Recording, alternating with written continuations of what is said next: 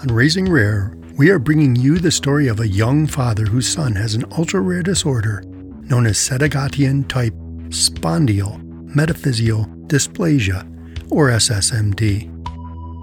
My name is Kevin Fryert. Each episode, we will find out what is going on in the life of Sanath and his son, Raghav. We will talk about Raghav's growth and development, ongoing and upcoming research, and the challenges and adventures that raising a child with a nearly unknown condition brings. Come join us to hear the story unfold.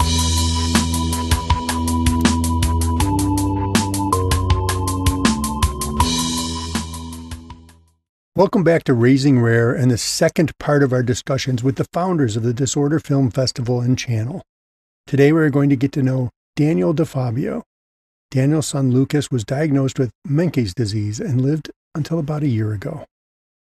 Dan, let's start with Lucas's personality. How would you describe him? What did he enjoy?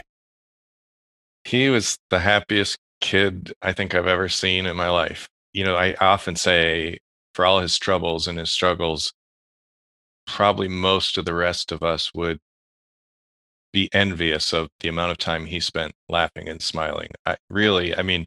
Anyone who sees my Facebooks or whatever, Instagrams, you typically don't post the sad pictures. And so it might look like a very biased sampling that he is so happy and smiley all the time. But really, it was probably 80% of the time he was smiling and laughing and happy. And it's amazing the little things he took joy in.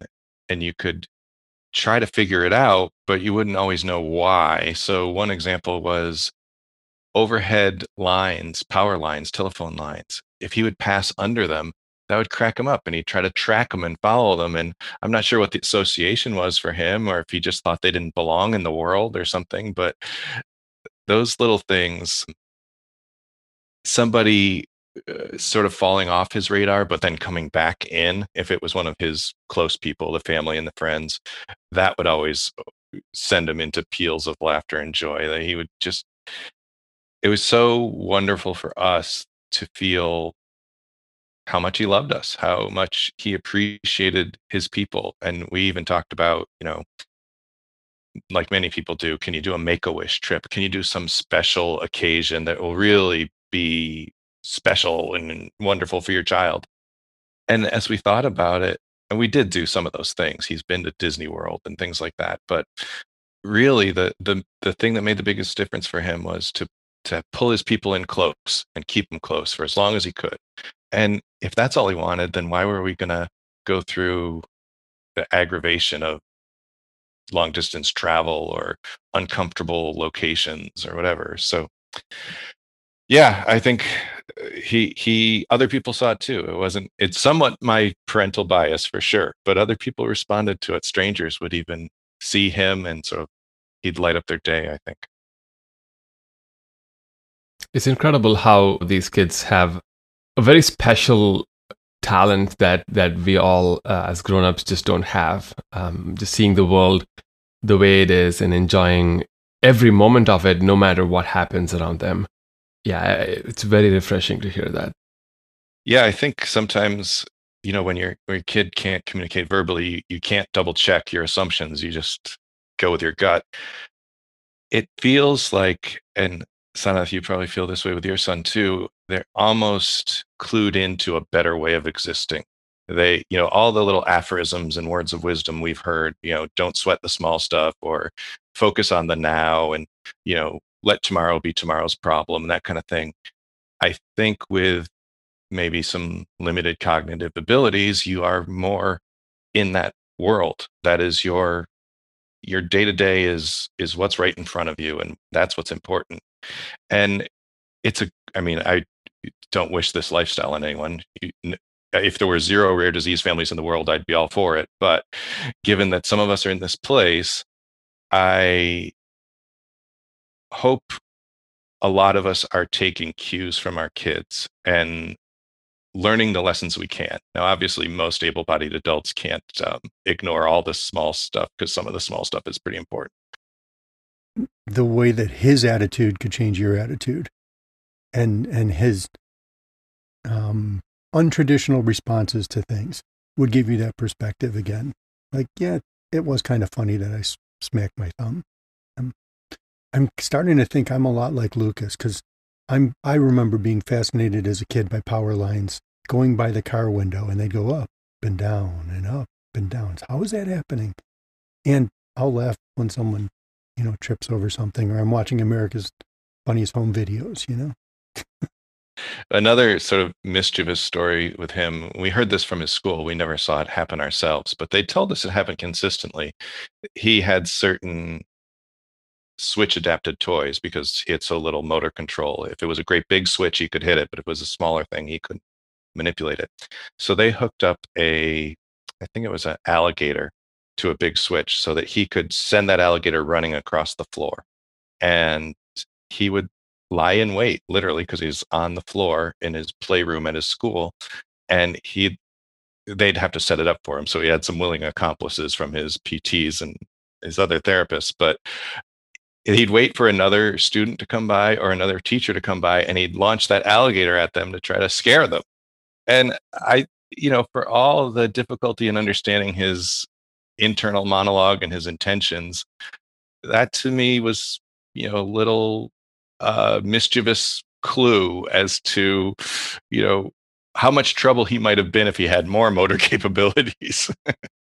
I'm super happy to hear Lucas's mischievous side. I think it's one of those sides that we all don't get to hear or don't get to even talk about enough, I think, as rare disease parents, because we have a lot more going on in our lives to care about this part as much. So super excited to hear that.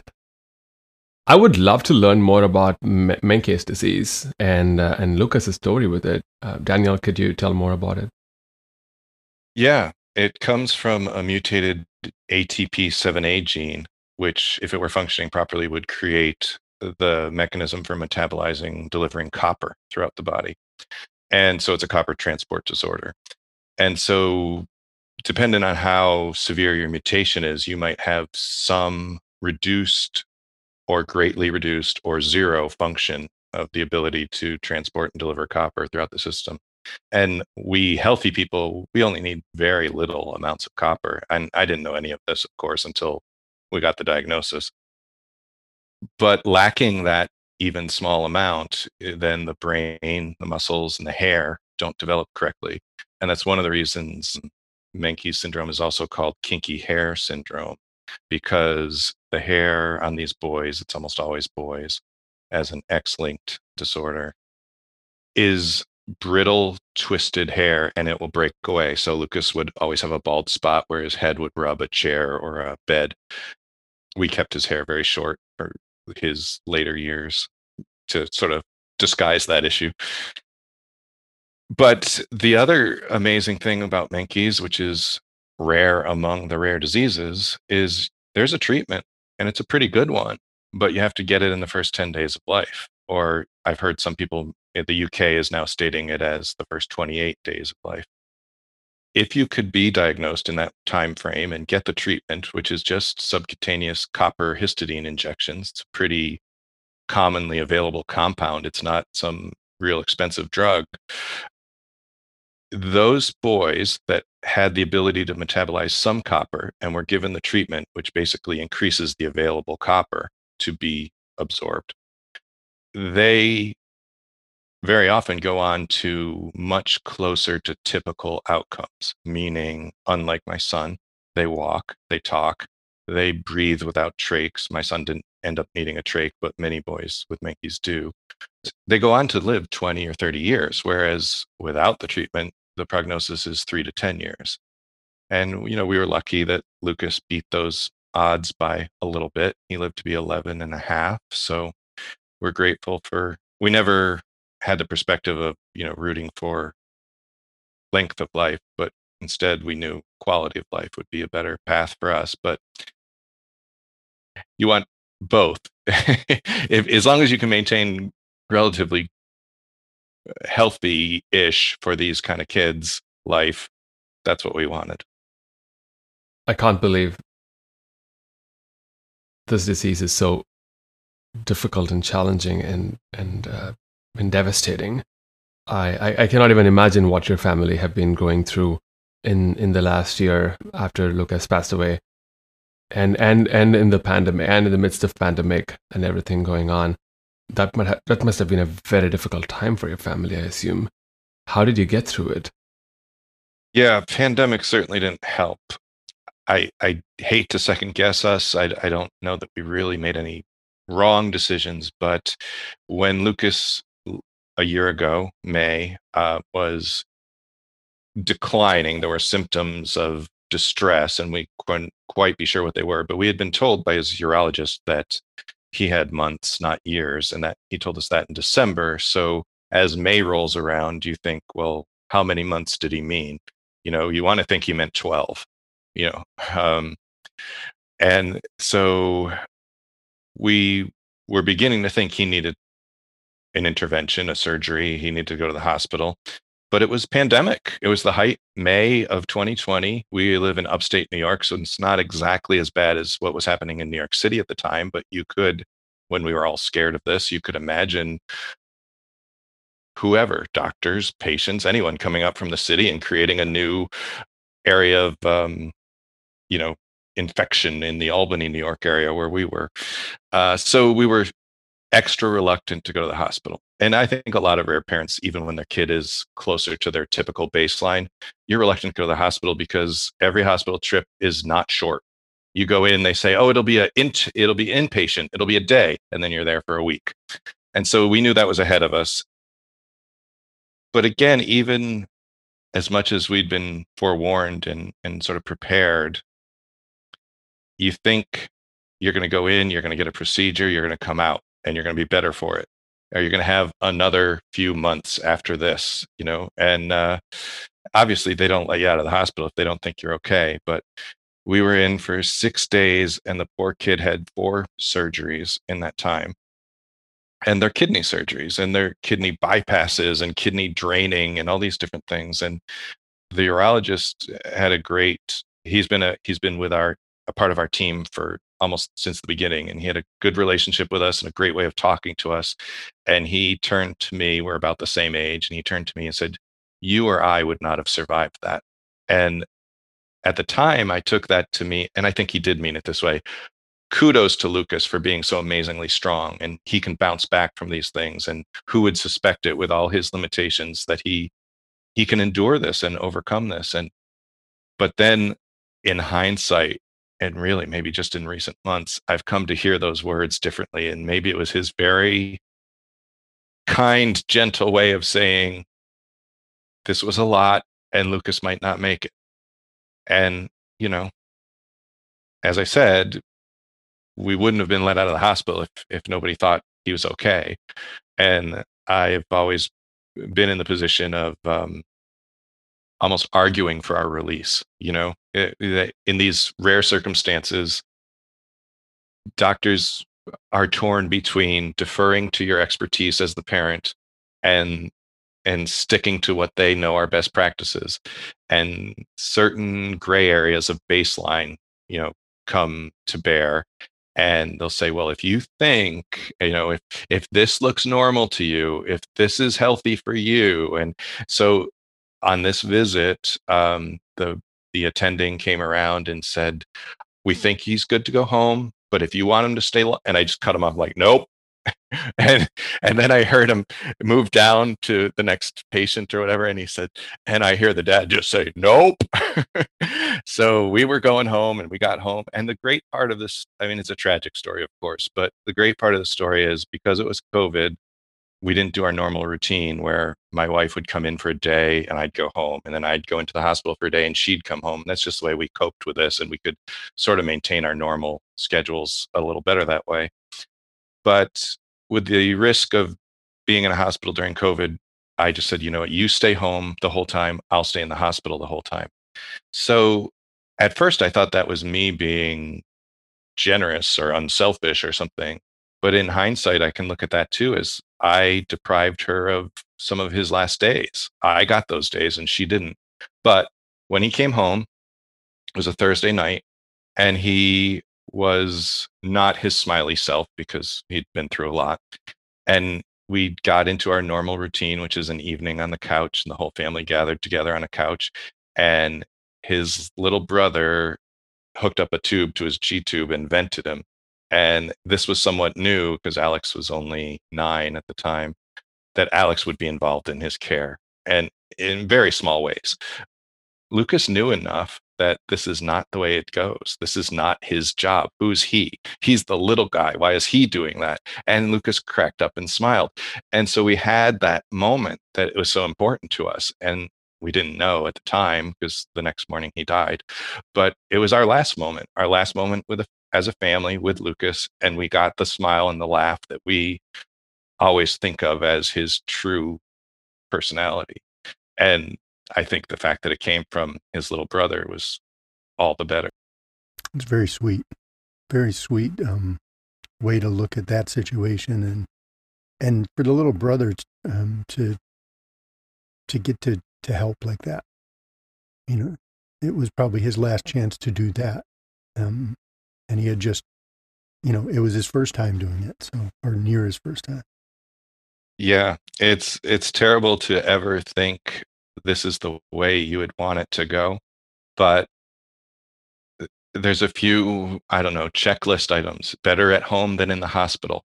Better that we're all happy together in our final moments than sad together in our final moments. Maybe better that he goes in his sleep, which isn't exactly how it happened. He did wake up Friday morning, but as soon as we woke him up and started his morning routine, he went into a fast fade.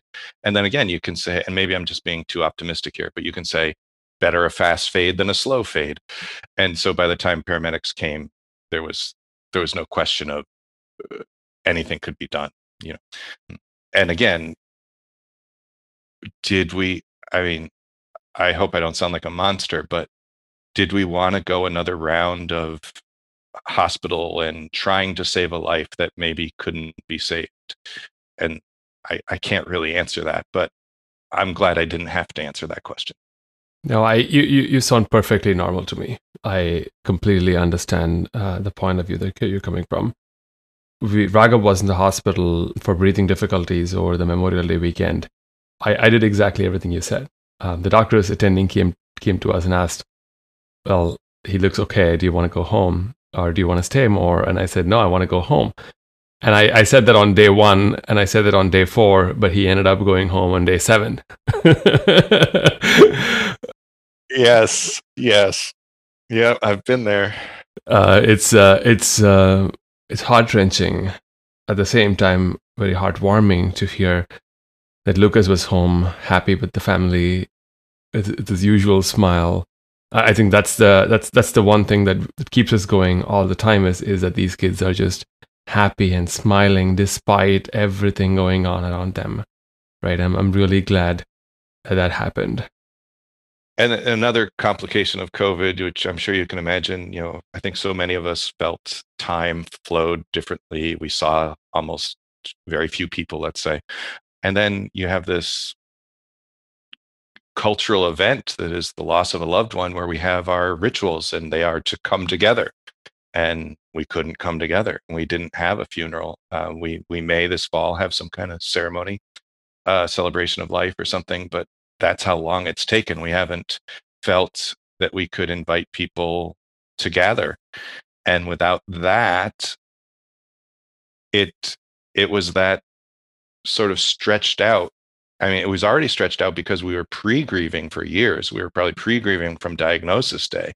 And then the actual death comes and you don't get the typical closure of a society's, sanctioned funeral event, That's been odd too. And then on this sort of selfish, practical level, for years we didn't travel other than by car with Lucas because it was just too difficult. And so that meant shorter trips or less trips and things. So, one sort of silver lining we might have thought like in life after Lucas was, oh, we'll travel.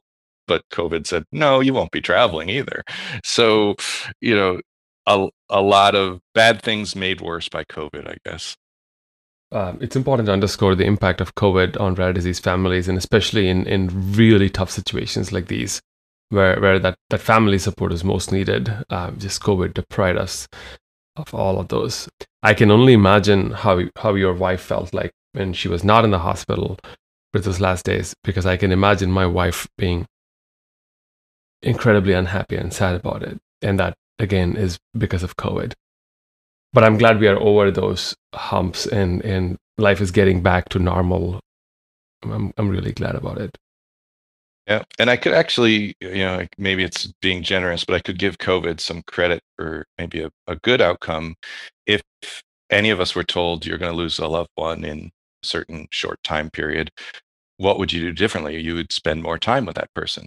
And because of COVID leading up to Lucas's death, we had been all stuck in the same house, and you could see the difference in Lucas. He might not know his schedule exactly, but he sort of had a sense for his routines, and he'd look at us and laugh like, you're not usually here this much, you're not usually around me this much. And we still tried to do our jobs every day and things, but we were all together in the house, and he knew the difference and got more time with us and appreciated that. So I suppose if I were to, tally the pluses and minuses of COVID, that might be the one plus, that we got a little more family time leading into his final days. You mentioned the term pre-grieving. Can you talk about that a little bit and maybe give some advice to parents like Sanath, who that's a reality? I think it's such an important lesson for those of us that face a rare disease diagnosis. I didn't know it myself for a few years into the saga. Most of us think you can only grieve a death. That's our association, grief with death. And I've come to learn that Kubler-Ross and the people that wrote the 5 stages of grieving really define it as any shock event can cause grief. And certainly a diagnosis of a life-limiting disease is a shock event to you, the parents, or to you, the patient, if it's, if you are, able to communicate for yourself and express your own feelings on the issue. You're going through a lot of terrible emotions and stresses, and this, as with many things, putting a name on it can really help. Not knowing why you're in this whirlwind of different sort of despair and other feelings, that's made better if you know it's, let's say, normal or to be expected. And it's not predictable because the 5 stages of grief don't happen in order, but to know that you're allowed and other people do it, it's a big help. It just lets you put your newly discovered and less than ideal life into a context that makes a little bit more sense, that these things are going to happen. They're probably going to happen repeatedly in no particular order. And I think, at least for me, I think for a lot of people, more knowledge is better, more understanding is better, and you can cope a little better because of that. I think we can be hard on ourselves when we react normally until we know it's normal. Why am I feeling down? Why can't I get work done? Why can't I concentrate? When it's to be expected. And as you say, but the pattern of it is unexpected. Everybody grieves differently, and the situation causes different grief. So I think it's important for people just to recognize it and say, okay, it's a grief thing, or a reaction, a human reaction, and it's okay. I'm okay with reacting that way. I'll get through it. This whole situation, having a son who's diagnosed, and then having this short life that you said, you weren't looking for quantity, you were looking for quality. How did you respond to all this, and what in your life prepared you for something like this? I probably nothing in my life could prepare me for this. Previous to this, my tragedies were few. A divorce, a miscarriage, of course, not my own, my wife's, the impact being much greater on her. Didn't get into the college of my choice. I mean, these are really small problems for a person of some, maybe not huge privilege, but some privilege. And then this comes, and this is I've said after maybe, I don't know if it took a week or after the biggest wave of disbelief sort of settled, I was left with a feeling of game over. And that meant a few different things to me. Not game over, give up, but that other game that we all play of rat race or competition, or do I have a good job versus your good job, or do I have a good car versus your good car or house, or whatever we do that sort of creates our value. I knew none of that mattered to me, because if you could take one thing from me that would destroy me or bring me as low as possible, it would be my first and only child at that point. And that's kind of what had happened. Even though it was not then and there, it was out on the horizon. It felt like I have been dealt the worst loss possible.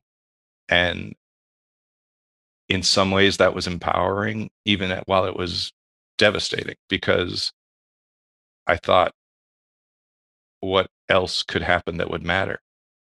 Nothing will matter more than this. And I also thought of it as game over, as in, now what? Now we got to start something else. And it's probably not a coincidence. It took a long time, but it changed, of course, my life, my mental attitude, that kind of my life, but it changed my career. I turned rare advocacy into, at first, a sideline kind of volunteerism thing. And then just this past year, it's now my full-time job at Global Genes. It was definitely a game changer. That moment of feeling game over also felt, there's, other people say there's no way out except through. I felt, if this has to be endured, this is now my life, and it's a different life. And that was the big thing, to reset and redefine things a lot of us take for granted, that you'll have a child that will go on to be an adult, that will graduate, that will get married, that will have a career of their own and a life similar to yours, and all those things kind of, if I say they had to be given up on, that's so defeatist, but they couldn't be taken for granted. They were not insured. And with benefit of perspective, for none of us are they insured. A lot of us are just getting lucky to get to that point. We're not getting hit by a bus, but it is so much of our expectation. It's a weird thing how, I don't know, how optimistic we humans are, that we don't expect bad things to happen. And for me, there was some comfort in the genetic randomness. When we found out my wife was not a carrier, 2/3 of Menkes cases could be inherited, but 1/3 are de novo mutations, and Lucas's was a spontaneous mutation. So that was science. That was cosmic randomness. That was, 1 in 10 people get a rare disease. Some people get rare diseases. We're some people. It happened to us. I don't know why that was a little comforting. I guess it just saved me from all the asking why and trying to find a reason. There wasn't a reason. Randomness was the reason. It's literally called a mutation. It's not supposed to happen, but the why question is really a challenging one to battle. When we didn't have our diagnosis for about a year, we kept asking the why question, like, why is our son like this? What could have gone wrong? Did something happen during pregnancy? Were we careless? Did we get exposed to Ebola or Zika or whatnot, right? And when we got the diagnosis of the mutation, you're right. It actually gave it was comforting. We do know what the problem is, and it's nature. And that's just how the way it works. There's nothing any of us can do anything about it by pointing fingers or asking any more whys. And it's a point of getting back to action. So I'm really glad that you also went through the same process and you came at the same conclusion. And it tells me that this is maybe just how everybody kind of goes through this process of coping with the diagnosis. But it's very interesting that you ended up changing your career most recently into mainstream advocacy. Could you talk a little bit about that? I know we'll be talking a lot more in the future, but could you give us a teaser?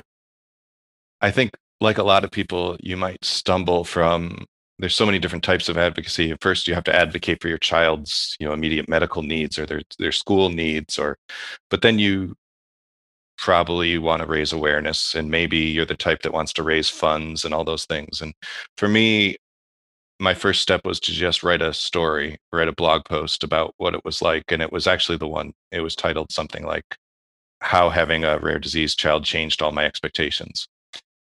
That was sort of tipping my toe into the waters of being public. And it met with a decent reaction. And I needed to hear that back because I wasn't sure if I was just venting or was I actually providing anything of value to others.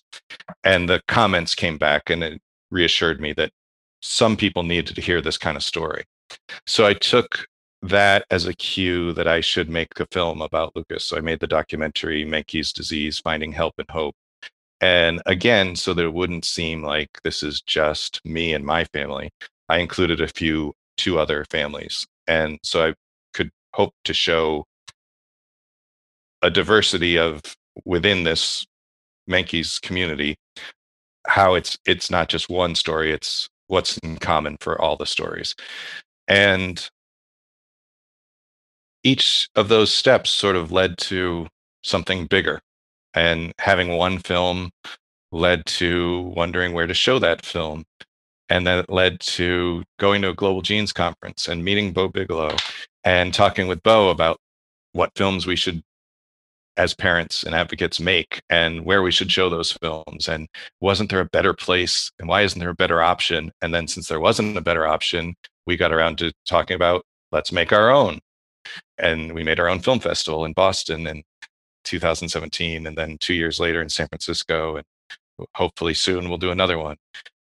So yeah, and then of course it comes back around full circle. Global Genes was sort of where a lot of this began for me. And certainly they taught me what was possible for advocacy. And I was amazed by how much bigger, and it seemed to me better and more thorough, other advocates were doing their thing. And I felt I was just doing this little tiny piece. But I think we all play to our strengths. And I'm not going to be on the medical science advisory board for anybody.